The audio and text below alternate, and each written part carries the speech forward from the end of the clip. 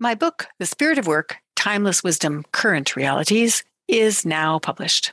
By interweaving science, business, and sacred texts from the world's great spiritual traditions, The Spirit of Work offers a high-level but approachable way to view and structure work from individual, community, and institutional perspectives. As part of the book's reach and outreach, I will be adding some solo podcasts and interviews with authors who write to build healthy workplaces, to give you a taste of how the book's concepts can enhance your workplace experience.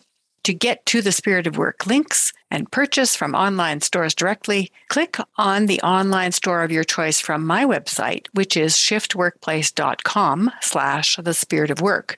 Make sure you put hyphens in between the words The Spirit of Work to ensure the correct URL comes up. So that's shiftworkplace.com/The Spirit of Work with hyphens. And that's how you'll get to your goal. Looking forward to your feedback.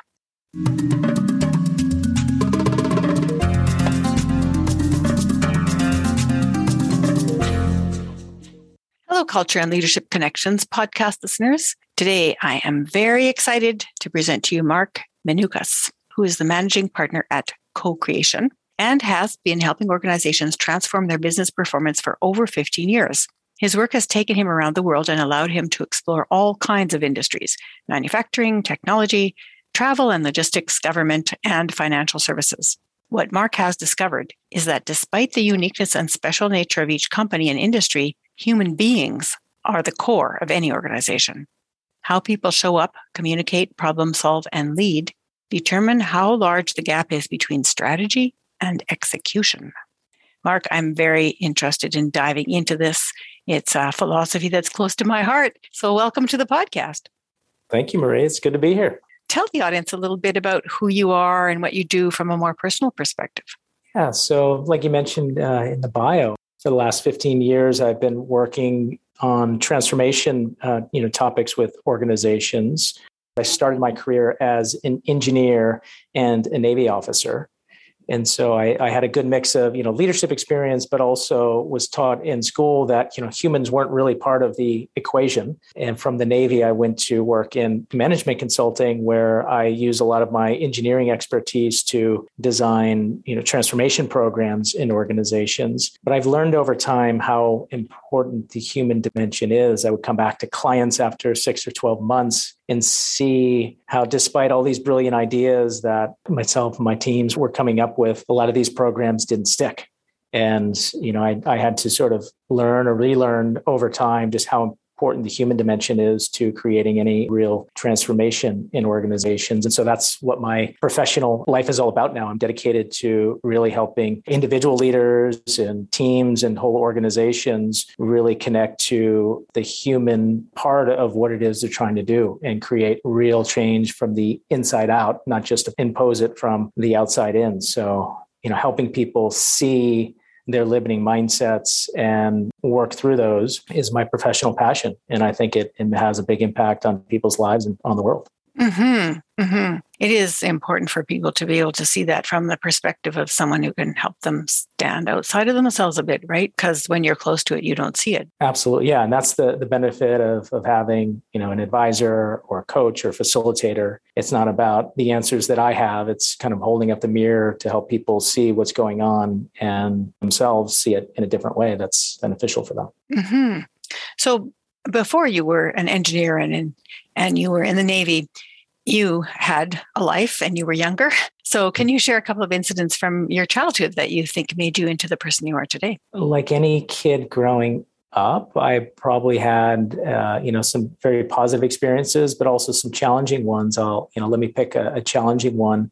As a kid, I struggled to fit in. In particular, I remember a very distinct situation when I was in junior high school and in this blue-collar Connecticut town where I grew up. As a boy, you were really celebrated if you did well in sports. And I love baseball, and I thought I was good at it. And I tried out for the junior high school baseball team. And the day after the tryouts, I ran into the school and I ran up to the locker room door, fully expecting my name to be there on the door. And my name wasn't on the list.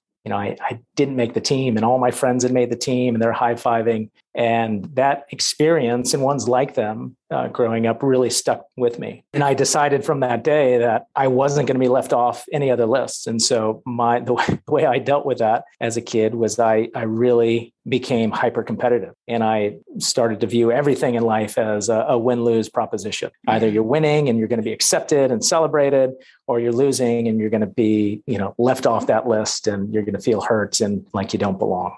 And so that carried through a lot of my life, where I competed really hard in other sports that I can do well at. And I got into college on a scholarship for golf. And I competed like crazy in college and got great grades and finished near the top of my class. And then I competed when I was in the Navy to get promotions and medals. And I competed to get into one of the best consulting firms when I got out of the Navy. And I was running, trying to compete like this. And I was never really seeing clearly the downside of that orientation to life. And so I was leaving this trail of sort of, destruction, both in my personal life and my professional life. And eventually it caught up with me. I did experience a point in my life where I was working at a larger consulting firm and I was just deeply unhappy, very stressed out, wasn't performing really well. And I had a crisis of sorts in my professional and personal life. And I really had to look at this competitive pattern that I had developed. But it all goes back to my childhood and, that feeling of, not being accepted and sort of being left out for a variety of reasons. I was listening to a documentary a couple of weeks ago where they were talking about the effect of rejection on the brain. And when people are, left off a list or they're rejected, it's part of you developing your character, but it also has like a mini trauma effect on the brain in the same way that you would recognize normally as being traumatic would have. So, if someone beat you up or if you'd experienced, that an accident, being rejected has the same level of impact. I can see that. And you felt that, without knowing how to articulate it, but you felt it and you thought, hey, I'm going to get rid of opportunities to be rejected. Yeah, absolutely right. That's the way I dealt with it. And, when I share stories like that with other people, they have similar experiences, but in their life, they also chose to deal with it differently. I became hyper competitive myself, but I know other people who, they either become more controlling or sometimes they really work extra hard to seek approval from other people. So it's interesting how, similar experiences can lead to such different patterns of behavior. But I can see that fear that, the experience of rejection can really hit you hard. And even for someone like me who had what was largely a very positive childhood. I had great supportive parents and, some good friends and, generally a positive environment. But, that I still, came out of my childhood with some challenging patterns as well, just based on how I interpreted and experienced some of those rejections that I had. Mm-hmm. Yeah, it's something that everybody has to struggle with, right? How do you deal with the fact that you're not always on the list? So I'm glad that you brought that up. And then when you started to make some changes in your life, what did you notice? What did you do differently? How has that affected you now? That's part of why I am doing the work that I do. I tell people in some of the workshops that I run that I'm not really a touchy-feely guy. If you look at my background, engineering, Navy, and all this other stuff, it's not obvious that I would be doing work that's really human focused and, this deep sort of mindset transformation level. But the way it happened for me is I actually had the opportunity to jump into a workshop where it was at a client. I was doing some of the more technical stuff and somebody else was running these culture workshops. And I thought this guy was going to come in and mess up all the great work that I was doing. And so I was really skeptical, but I went into this mindset workshop just to check in on him. And in that workshop, I started to, that mirror was held up for me. And I started to see, more clearly how this hyper competitive know-it-all orientation to life was helping me in some ways, but it was really not helping me in many other ways. And I saw the power of doing that, not only for me as an individual, but also how this process of investigating mindsets could help teams be more successful. And it was also that missing piece of organizational transformation I reflected on, come back to clients and see that the programs had just dissipated. That's largely because the mindsets of the people in the organization were never really looked at, or people weren't being invited to look at their own mindsets. And so it became a missing piece of that systems change puzzle that I was working in. So that workshop sort of created this whole chain of events that have led me to the point today where we're now working on these mindsets at a deep level with all kinds of organizations. Mm-hmm. And heart sets, I hope. Absolutely. Yeah. I say mindsets, but it really is inviting people to reflect on how they're showing up in life. So it's not just about your thoughts, although we say mindsets, but it really is how are you showing up with heart? Are you in touch with your emotions? Are you able to express them in, effective ways that create a real dialogue with other people and create trust? Are you willing to be vulnerable and open up to, what's going on for you in order to create more powerful learning moments with your colleagues? So all that stuff is so important, and it's all interlinked. Mm-hmm.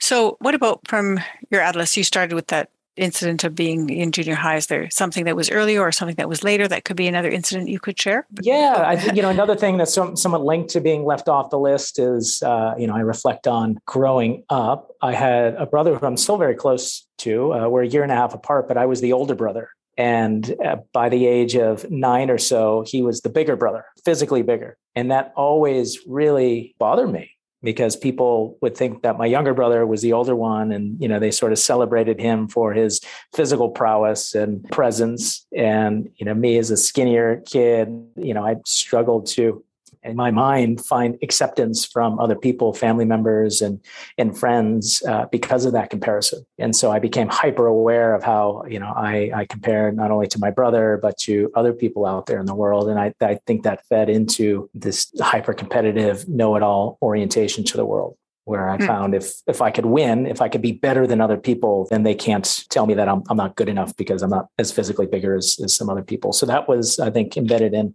my psyche growing up as well when I reflect back on it. Yeah. It's about how you perform, not who you really are. Yeah. Performance was synonymous with worth.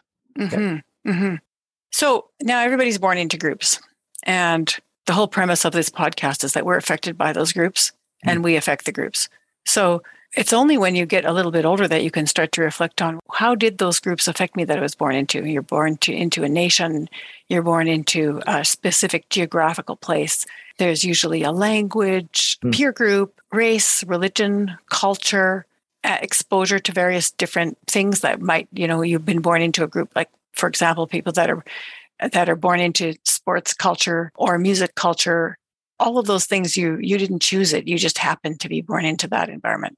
So what are one or two groups that stand out for you for having affected you and your development of character and leadership and culture?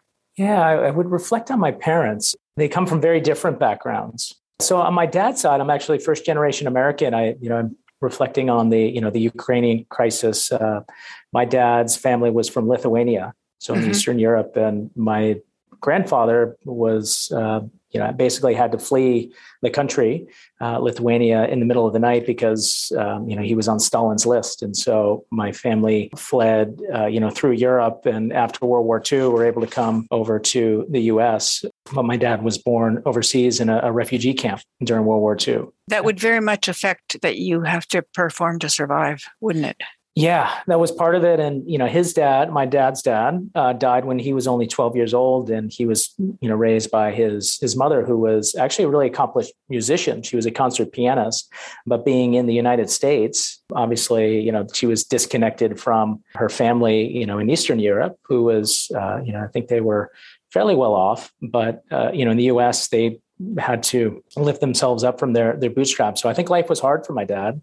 So from my dad, I think I picked up, this sense of life can be really hard, but if you work hard enough, things are going to work out. The world is full of possibility. You're a capable person if you really just, apply yourself and put your nose down and do that. My dad is also, he's an engineer and he's not a very emotive guy. So I think I picked up this idea that as a man in the world, you don't share your emotions. You just put your head down and you just get stuff done. And that's kind of the background or experience that I had from him. And from my mom, she came from more of a blue collar background. And was she also from Lithuania? No, my mom is of Italian and Irish roots, but she's probably been in the U.S. for a few generations. But blue collar workers, her dad, my grandfather was a firefighter. So from my mom's side, I got this sense of service and work hard, but also don't take life too seriously either. So my mother, compared to my dad, was much more emotive and, she's boisterous and super extroverted. And so I think I get some of that from my mom, but I think growing up, I also found, my dad's way in the world to be more appealing. as a boy trying to figure out how to be a man in the world. Well, we tend to copy the gender that we share with the parent. So that was your family.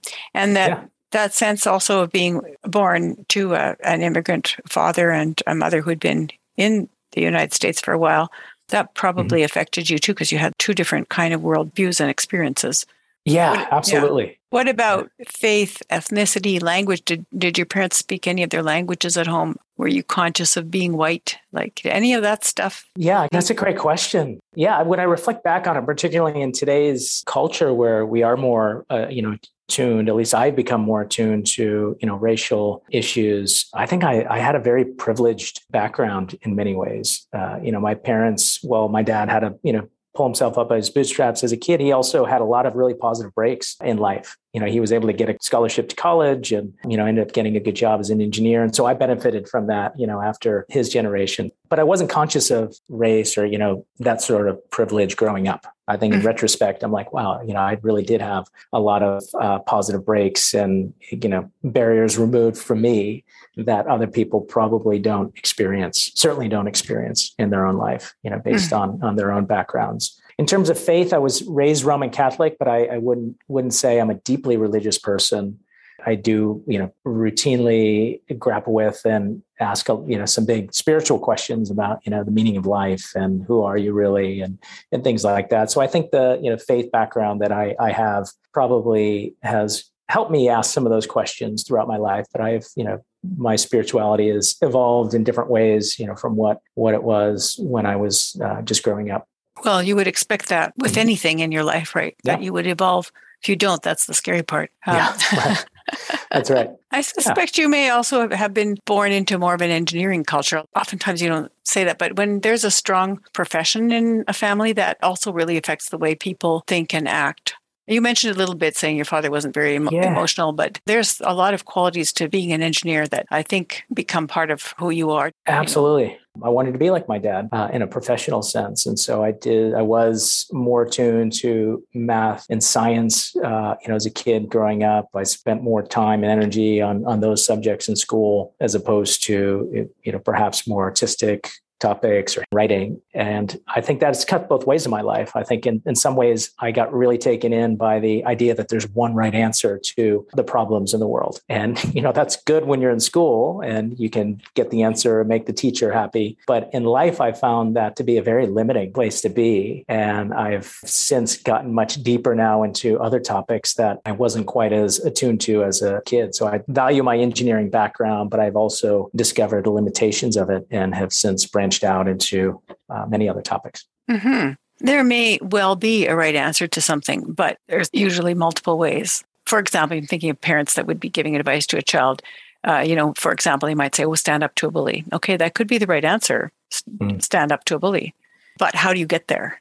And that's the same thing with what's happening right now with the war against Ukraine. People are saying, there's bullying going on. The world needs to stand up to the bully. That may be the right answer, but getting there doesn't seem that easy. Yeah. Execution is not just from A to B. And that's kind of what you were talking about earlier in your bio too, that you may know that there's a direction to go in, or that sometimes you can see that somebody's making a drastic, horrific mistake that's going to completely impact their lives forever. And they should not do that. Doesn't mean that they're going to go that route, or where you want them to be is not necessarily where they want to be. Or it may take a different route. Absolutely. Yeah. And I think it's important that people discover for themselves what choices they're really willing to make. A change only comes when people make the choice for themselves. When my oldest daughter was in high school, she was pretty good at math, but she always found really innovative ways to get to the way she was supposed to go. She didn't follow the rules. She got the right answers all the time, but always lost marks on show your work because she came up with her own way to get there. And oftentimes when I thought when she was growing up, you should really do this. And the answer was right. But the way to get there that I was trying to influence her towards was totally wrong. And in retrospect, I think the teachers that were marking her math should have said, wow, who would have thought you could come up with 100% using these strategies that are not what we know? I mean, shouldn't that count for something instead of being punished for that? Absolutely. But it's funny Yeah. how we're conditioned by the educational system to do things in a certain way and to try to make our teachers right. Now, there's probably a few students like your daughter who bucked the system and probably weren't as conditioned by the system, which is probably a beautiful thing. But I think there's a lot of people like myself who probably really kind of got conditioned quite a bit by that system and only in retrospect have discovered how limiting that conditioning can be. Yeah. I think the desire to be right can be a personality trait too, which I'm going to get to in a minute. But groups you've chosen to belong to as you grew up, what's influenced you in terms of, you say, your culture and your leadership style? I chose to join the Navy basically when I was 17, so I'm still pretty young. I went to the Naval Academy and got immersed quite quickly into a whole new way of thinking and just showing up in the world. So that was by choice and certainly formed a lot of how I see the world. We already did mention engineering as well. I chose to study engineering both in undergraduate as well as graduate school. And so that was part of it. One wrinkle there is one thing I studied in graduate school. I chose to go from the Naval Academy to UC Berkeley and just have a completely different experience than the regimented Navy experience. I chose to study human factors in engineering. And so I was already quite curious about how the human dimension intersects with these technical systems. So that was another very formative experience for me. And then another choice I made when I was still fairly young was to get out of the Navy and move to management consulting, and particular McKinsey & Company, which has a very strong culture and a very strong way of thinking about problems and problem solving. So that was quite formative as well. Yeah. Each of those choices that you made had very distinct cultures around them and structures that are visible. Absolutely. Yeah. So how has that influenced you?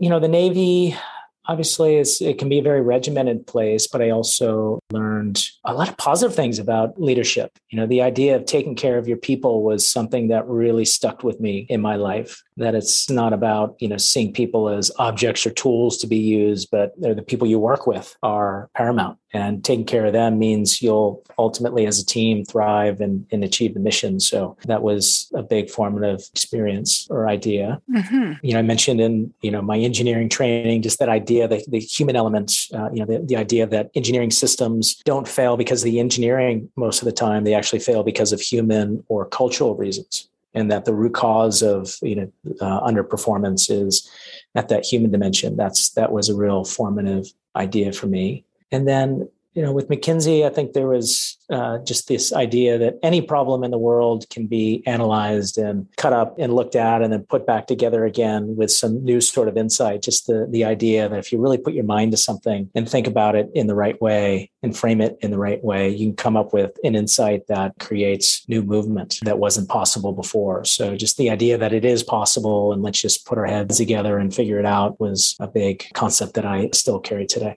Mm-hmm. That was great. I wanted to ask you about temperament and personality too. And I want to come back to this thing about wanting to be right. And I have all my life wanted to be right, but I didn't recognize that that's what it was.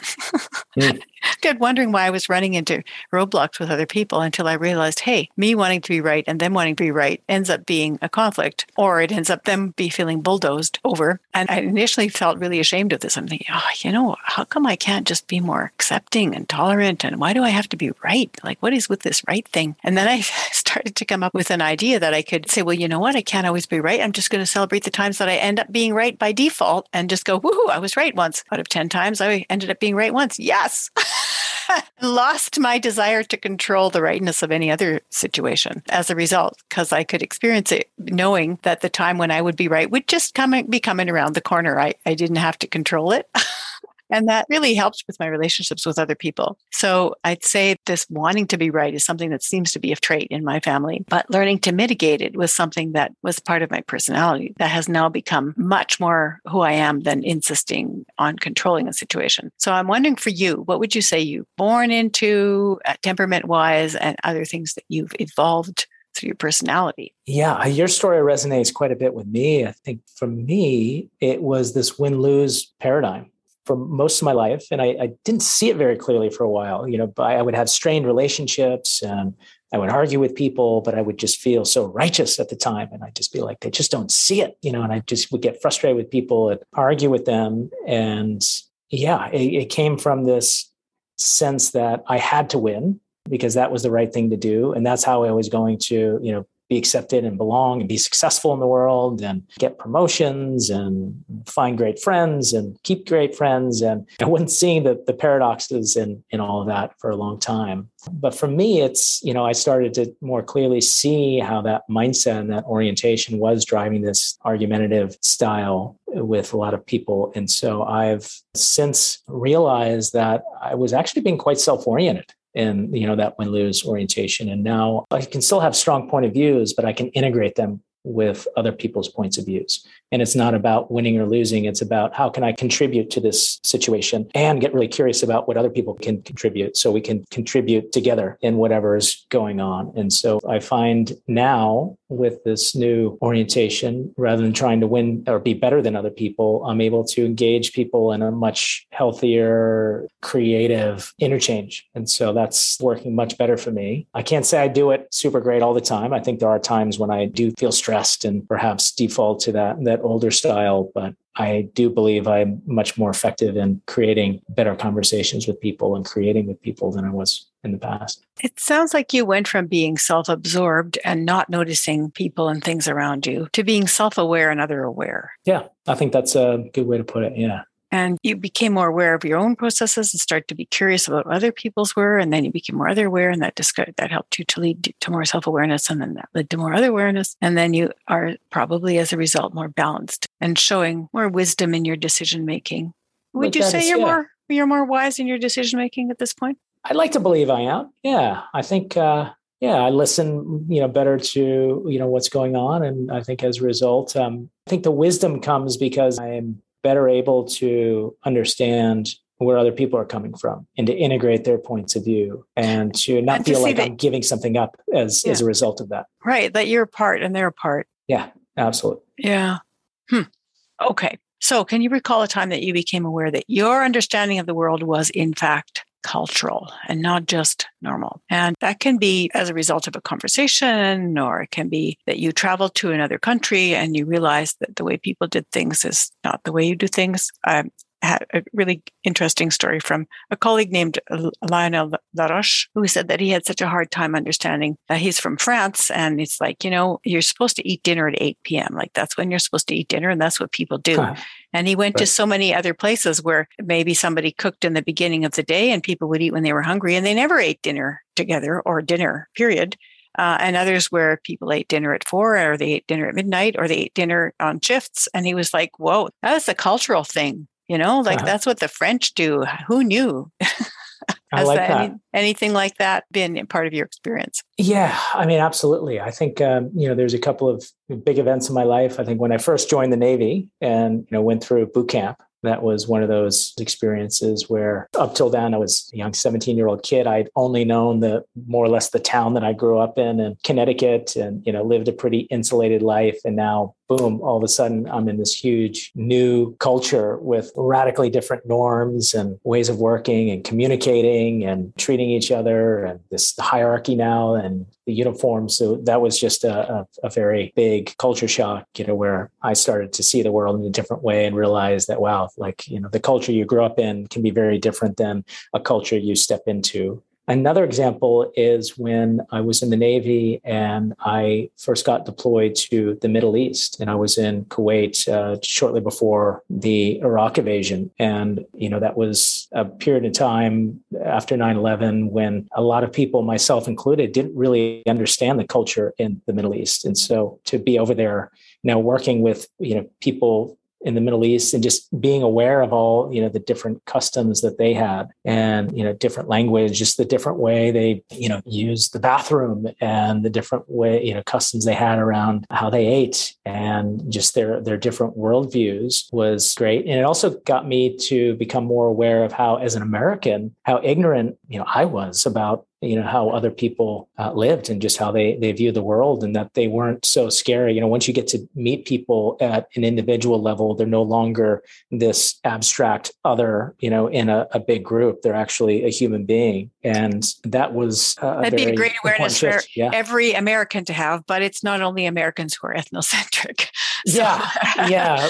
So everybody thinks their way of doing things is the best way. And So, but it is helpful to realize that other people have evolved through the same life experiences and emerged with different patterns. And it's interesting, it's not something to be afraid of. It's interesting, something to be curious about.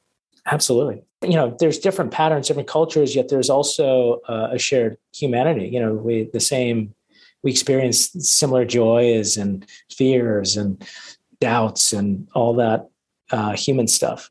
And exactly. I think that's an important insight as well. Yeah, because that's how we create bonds. Yeah, for sure.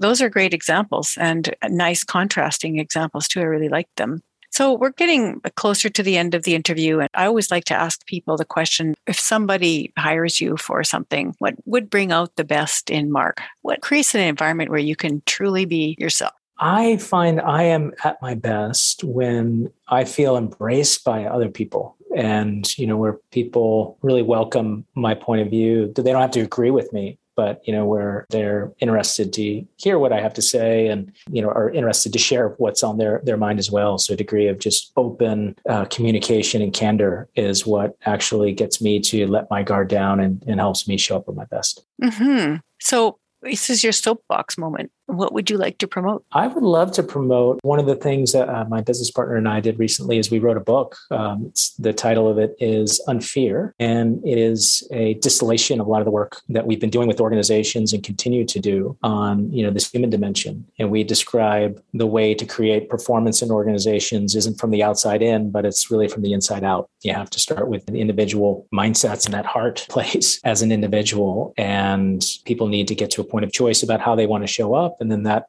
influences how teams work together and how they communicate. And then that influences how organizations ultimately perform. And so that's what the book is about. And we talk about fear, the title is Unfear, but we say fear is neither a good thing or a bad thing. Sometimes people see it as it's a good thing, we use it to drive results, or it's a bad thing, we need to suppress it and eliminate it. We kind of throw that idea out and say that's really not realistic for us as human beings. Fear just is. And really the key is to relate to fear in a different way. If you can see fear as a cue for learning and growth, you can create this really powerful inside-out transformation and improve both performance and human well-being at the same time. And so I would love for people to go out and read the book if they're interested and give us a call if that sort of work interests you. I love that idea of unfear. I mean, emotions are there as a barometer. Yeah. Every emotion is useful. It's what you do with it and how you respond to it that makes the difference later. But I really like this idea of just, recognizing fear and accepting the gift that it has to give without being controlled by it. Yeah, love that. We can be fearful and it doesn't have to control us. We can be uncertain and it doesn't have to control us. We can just recognize it and use that to say, well, maybe other people are feeling this same fear. Maybe that's why we aren't moving forward in this way in our organization. Yeah, it can be such an empowering thing to say, I don't know. Mm-hmm. It's a lot of times people, myself included in my past, have avoided that phrase, but it's actually it's an act of empowerment. And it's a step in the right direction just to say, look, I don't know. Let's figure this out. It allows people a space to be able to contribute an idea. Whereas if you already know, where's the room for anyone else to contribute anything? Yeah. Exactly. I'm really looking forward to reading the book. It sounds like it's a really important contribution to the discipline. Yeah, I appreciate that. And I would love to chat more about how you receive it and what thoughts it sparks for you, Marie. And you are going to get that opportunity because I'm starting an authors club. Awesome. Beautiful. Well, I'm looking forward to that. Yeah. Yeah, where we're going to do some interviews just with authors about their business books and why they chose to do what they're doing with those books and what motivated them. I think it's going to make for some great conversations. Sounds good. Looking forward to that. So you're going to be you're in the in group already. You're on the list, Mark. Yes, I made the list. All right. Yes, Marie. You didn't even ask and you didn't have to compete for it. It still feels good to make the list. But you made the list. Yeah. Awesome. Very good. Great. Well, is there anything else you'd like to say? No, I just appreciate the really thoughtful questions, Marie, and just the opportunity to reflect on my own life. And I hope it helps other people reflect on theirs as well. Thank you for accepting to be on the podcast and for sharing your story and your insights. It's been a pleasure to speak with you. Likewise. Thank you.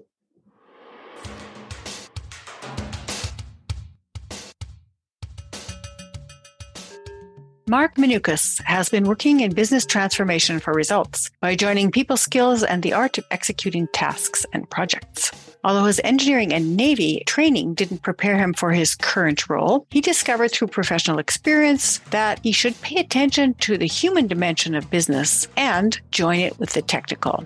By overcoming limiting mindsets and embracing new ways of seeing oneself in relationship to others and to work, he learned to join the two skill sets into one. His professional journey demonstrates his transformation from a hyper-competitive mentality leaving a trail of destruction to a collaborative and self-compassionate mentality, providing him and those around him with the most satisfying personal and business results yet. Thank you for listening and for sharing this episode with a friend.